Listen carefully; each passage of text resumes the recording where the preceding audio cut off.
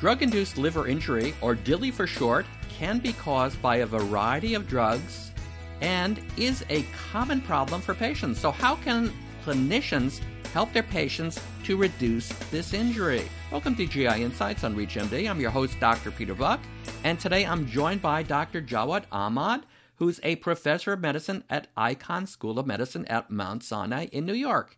We will be discussing his research on the study of severe liver injury that is caused by prescription medicine and herbal and dietary supplements. Dr. Ahmad, welcome to the program. Thank you so much. How are you? Doing great. Let's start with some background, Dr. Ahmad. What testing should be done to confirm a patient has DILI? Well, this is actually quite a difficult area because actually there is no test to confirm that a patient has DILI. DILI diagnosis is made by excluding all the other potential causes of liver injury. So typically things like viral hepatitis, autoimmune hepatitis, metabolic liver disease, depending on the clinical situation. Maybe there's biliary tract disease such as gallstones. Maybe the patient is hospitalized and has got an ischemic hepatitis. So essentially, it's important to run a battery of tests to exclude the other causes of liver disease. And as long as you have a situation where someone's got a liver injury and there's a temporal relationship to having taken a drug or a herbal and dietary supplement, then you can be pretty confident that you've made a diagnosis of DILI. And diving a little deeper, what are the risk factors more likely to result in DILI?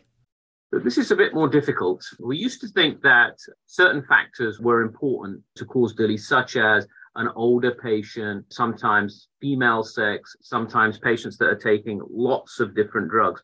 In fact, those things are probably not so important. The risk factors are probably more genetic, and these are things that we're currently investigating. It's an injury that occurs in someone that's genetically predisposed in some way, and then it also depends on the drug, because not all drugs obviously cause drug-induced liver injury, and some cause them much more than others. So it depends on the genetic susceptibility as well as the type of drug or herbal and dietary supplement the patient is taking.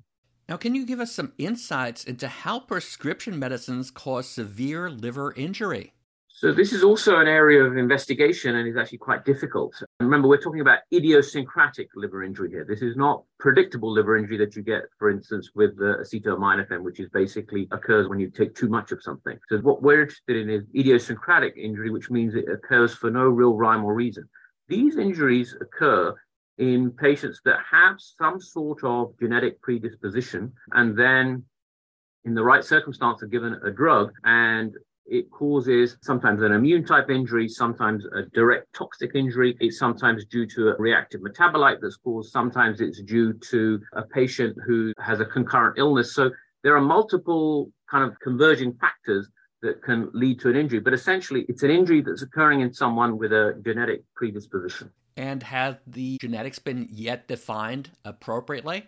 So some of these things have been defined. So we do know the early genetic work has been done on HLA genotypes. Everyone's immune system is a little bit different, and we can kind of classify that based on your HLA haplotype.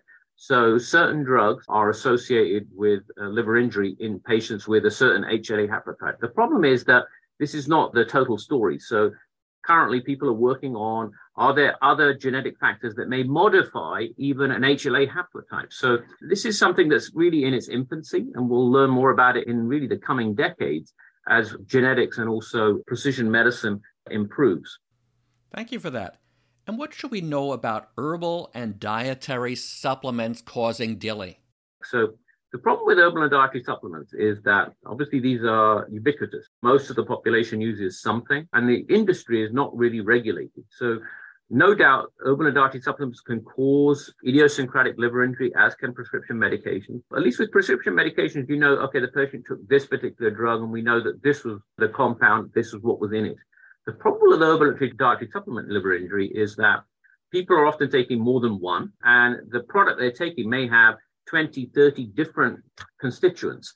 And the third problem is that sometimes you're not really certain what's in the supplement. So our network investigated this, and basically the figure is 50%, meaning 50% of the time, what's written on the label of whatever the product is that you're taking is incorrect. I have a little bit of a soapbox for this, I suppose, in the sense that the government puts that little label on the bottom of it, right? Say that this product is not intended to diagnose, treat, cure any condition because it's really never been tested. So I tell patients myself that, look, I'm not certain how much you're paying for these things. And I can't argue if you tell me you feel better taking this for whatever reason that you're taking it for. But I can pretty much tell you that it's never been tested and it probably doesn't work and you're probably wasting your money. And there is a risk of injury in taking these things. Thank you very much for that insight. For those just tuning in, you're listening to GI Insights on ReachMD. I'm Dr. Peter Buck, and I'm speaking with Dr. Jawad Ahmad about drug-induced liver injuries. Let's turn our attention to diagnosis. How may the RUCAM, R-U-C-A-M, help with the diagnosis of DILI? And what about the revised electronic causality assessment method, or RECAM, that you're working on? So the RUCAM is essentially a scoring system to decide how accurate you think you are in when you're making a diagnosis of DILI. So as we talked about earlier, that DILI is a diagnosis of exclusion. So the RUCAM essentially has domains which assigns a score based on the domain. So for instance, one of the domains is latency. So if you took a drug 2 years ago, it's very unlikely to cause a liver injury now. So one of the domains is the temporal relationship between when you took the drug and when the injury occurred. And then there's another domain about when you stopped taking the drug, how quickly did the injury improve? You're assigned a score based on the age of the patient, the sex of the patient. You're also assigned a score based on how certain were you in excluding all the other things that we talked about? So did you exclude viral hepatitis, autoimmune disease, metabolic disease? Did you do imaging? Then also there's a domain about, has this been reported before with this particular product? So essentially what it is, it's assigning numbers to these domains. And as you tot up the numbers, the higher the score, the more likely you think that this patient has DILI. The RECAM is an iteration of the RUCAM where what we've done as a network is try and make it a bit more sophisticated. So we've brought in other elements, and as it's on an app, and you can download this. And when you have a suspected case of DILI, you can put in the clinical variables, and it will essentially give you a score telling you how likely you think this patient has DILI. Thank you for that. So here's some other tools. How might livertox.nih.gov and DILI Network benefit clinicians? So we'll talk about the DILI network first. So the DILI network is several centers throughout the US that are particularly interested in drug-induced liver injury. And essentially, if you have a patient that you think has a drug-induced liver injury and contact one of us, we'll be very happy to talk to the patient and potentially enroll them in our study. So this is really a network where we enroll patients to better understand drug-induced liver injury. The LiverTox is a fantastic resource to anybody. I have to give a shout out to Jay Hoofnagel, who's really the driver of this. Essentially, what it has is information about pretty much every prescription drug, over-the-counter drug, and lots of herbal and dietary supplements.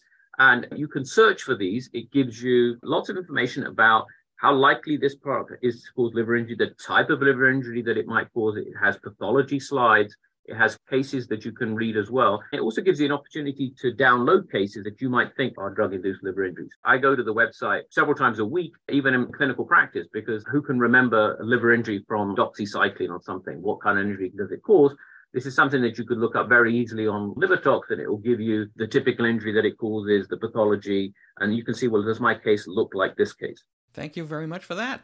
Now, moving on to therapies, does N-acetylcysteine have any benefit to treating DILI, and how about steroids?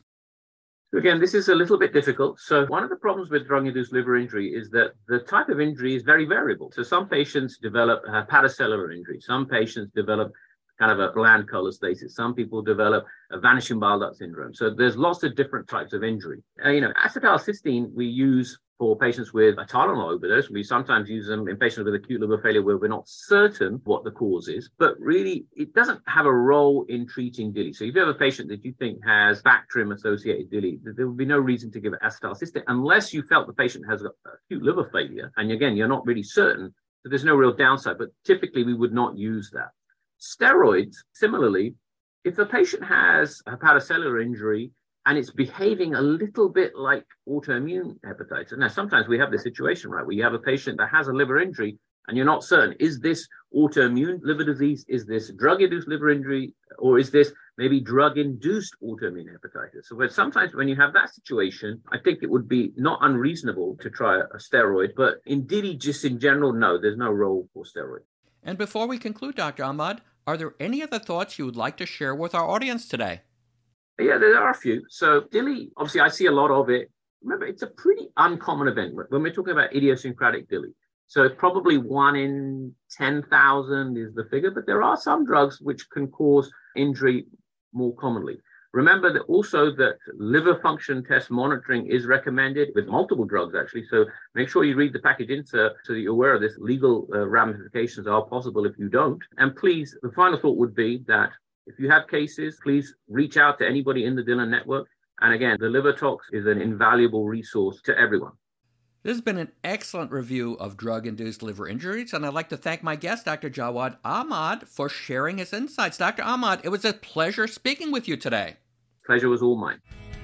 For ReachMD, I'm Dr. Peter Buck. To access this and other episodes in this series, visit reachmd.com/GI Insights, where you can be part of the knowledge. Thanks for listening, and see you next time.